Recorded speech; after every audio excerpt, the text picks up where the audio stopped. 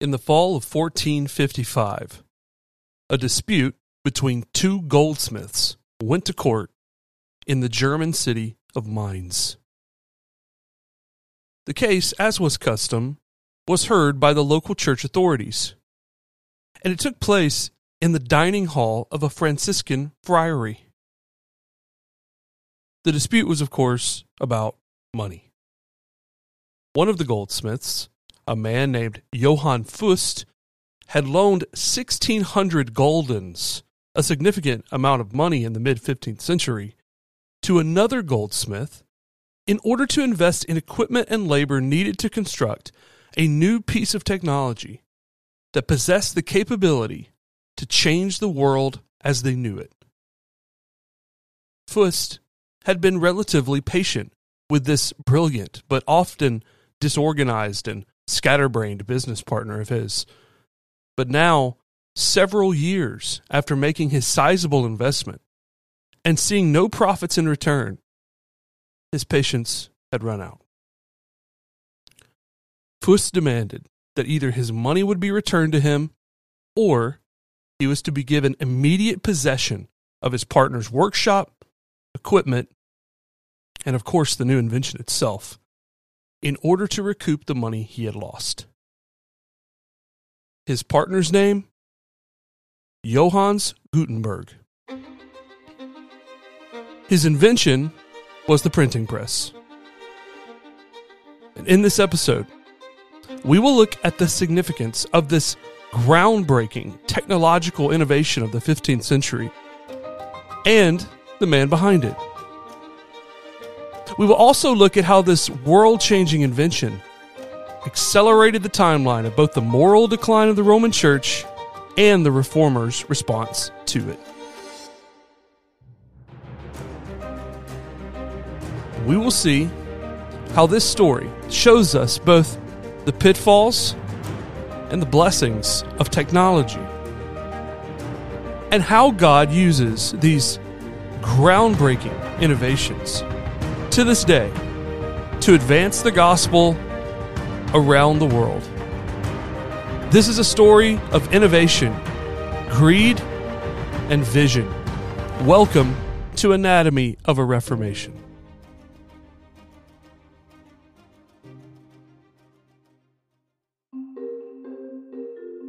Until the 15th century, most people lived their entire lives without ever seeing a book. Throughout the Middle Ages, books were produced by meticulous copying, all of it done by hand. Clerks armed with quills and pots of ink would copy texts on something called parchment. Parchment was stretched and dried animal skin, and these clerks worked long hours. Word by word, page by page, manuscripts were copied. Longer works took scribes thousands of man-hours to produce a single copy. A manuscript of the Bible, for example, could take years for a copyist to produce. This meant that books were incredibly rare and expensive, completely out of the price range of the average person living during the Middle Ages. Johannes Gutenberg saw an opportunity. As with many other inventors throughout history, Gutenberg's visionary and creative capabilities eclipsed his business acumen. But nevertheless, Gutenberg was able to secure the necessary financing at great personal risk to make his invention a reality. Now, it must be said, various forms of the printing press actually existed long before Gutenberg's. The first printed scroll was actually produced in China in the 9th century using wood blocks. It produced a copy of the Buddhist text called the Diamond Sutra. In Korea, during the 13th century, a metal type press was used to print for the very first time. In the West, however, These Asian technological innovations were completely unknown to the general public. While Gutenberg did not invent the concept of the printing press, he did pioneer the mass use of it and created something we call printing for a profit. His printing press was unique in many ways.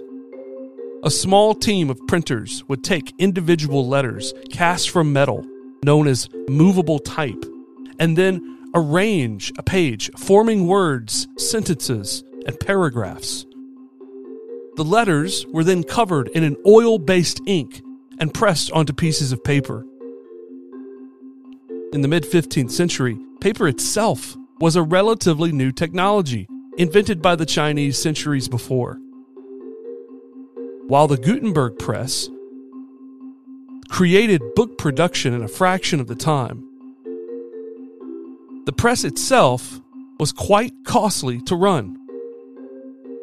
Pamphlets and other resources could be created and sold and passed out in very little time, but at a very high cost.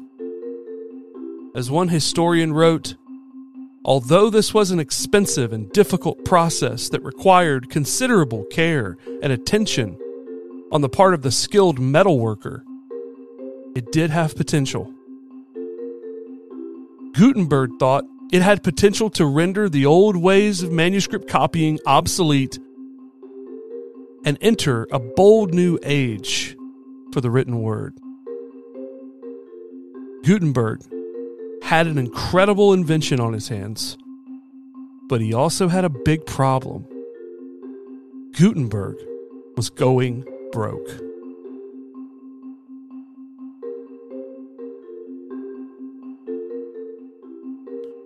In November of 1455, Gutenberg's financial dilemma went from bad to worse. His financial partner and largest investor in his fledgling technology, Johannes Gutenberg, called in his loan and took Gutenberg to court in Mainz.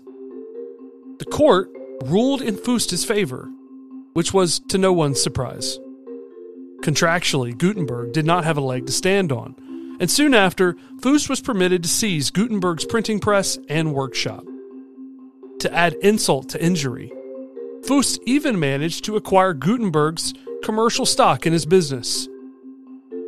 And with that acquisition of Gutenberg's property and life's work, came with it a project that Gutenberg had been working on almost nonstop for years. A 2-volume version of Jerome's 14th century Latin Vulgate. We now know it as Gutenberg's Bible. Originally, Gutenberg had planned on selling 2 versions of his Bible, one printed on paper and a far more upscale version printed on animal skin.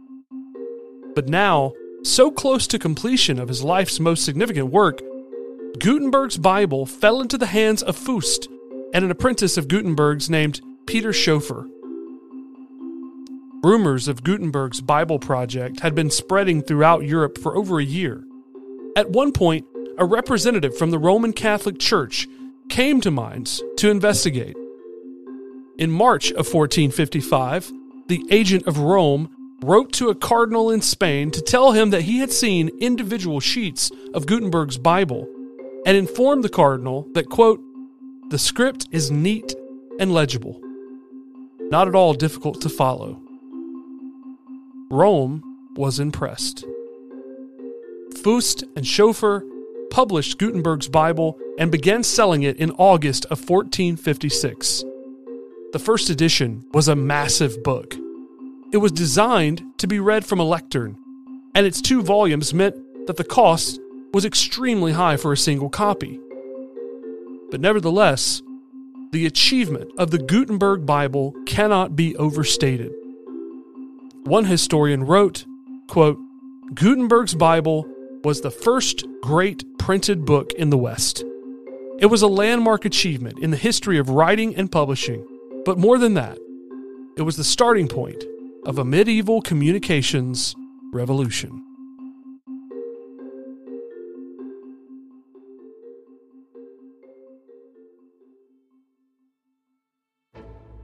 After the Gutenberg press, the world was never the same again. It was a world-changing display of the power of technology on a massive scale.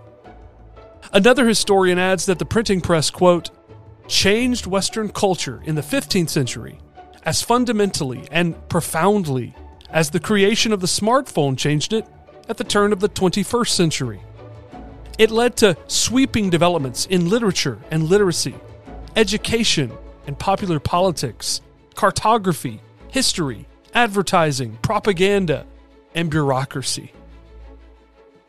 The 17th century philosopher Sir Francis Bacon said that the printing press, along with the compass and gunpowder, had changed the appearance of the whole world.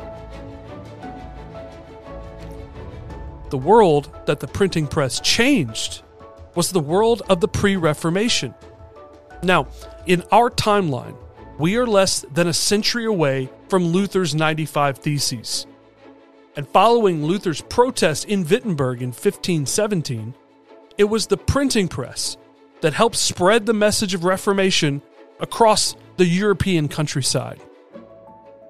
But before the printed word was set loose on the late medieval world, the Roman Church in the decades prior used the printing press to print the most controversial documents ever produced by the Church. Indulgences. The earliest surviving document to have been printed on the printing press was not the Bible. It was the papal indulgence. Ironically, it was produced in the same workshop that Gutenberg had labored to produce the Bible in. The printing press became another piece of technology that could be co-opted for both good and sinful purposes. The same technology that printed and helped distribute the Roman Church's most shameful documents would also, in God's providence, feed the flames of Reformation that had been steadily building. Now, pre-Reformation literature, books, tracts could all spread across Europe at breakneck speeds. Johannes Gutenberg, the great visionary inventor and failed entrepreneur, well, he died penniless. Sadly, he never recovered from losing his life's work. But his contribution to Protestant history and world history is undeniable. And the questions surrounding his great invention introduced to the Christian world remain.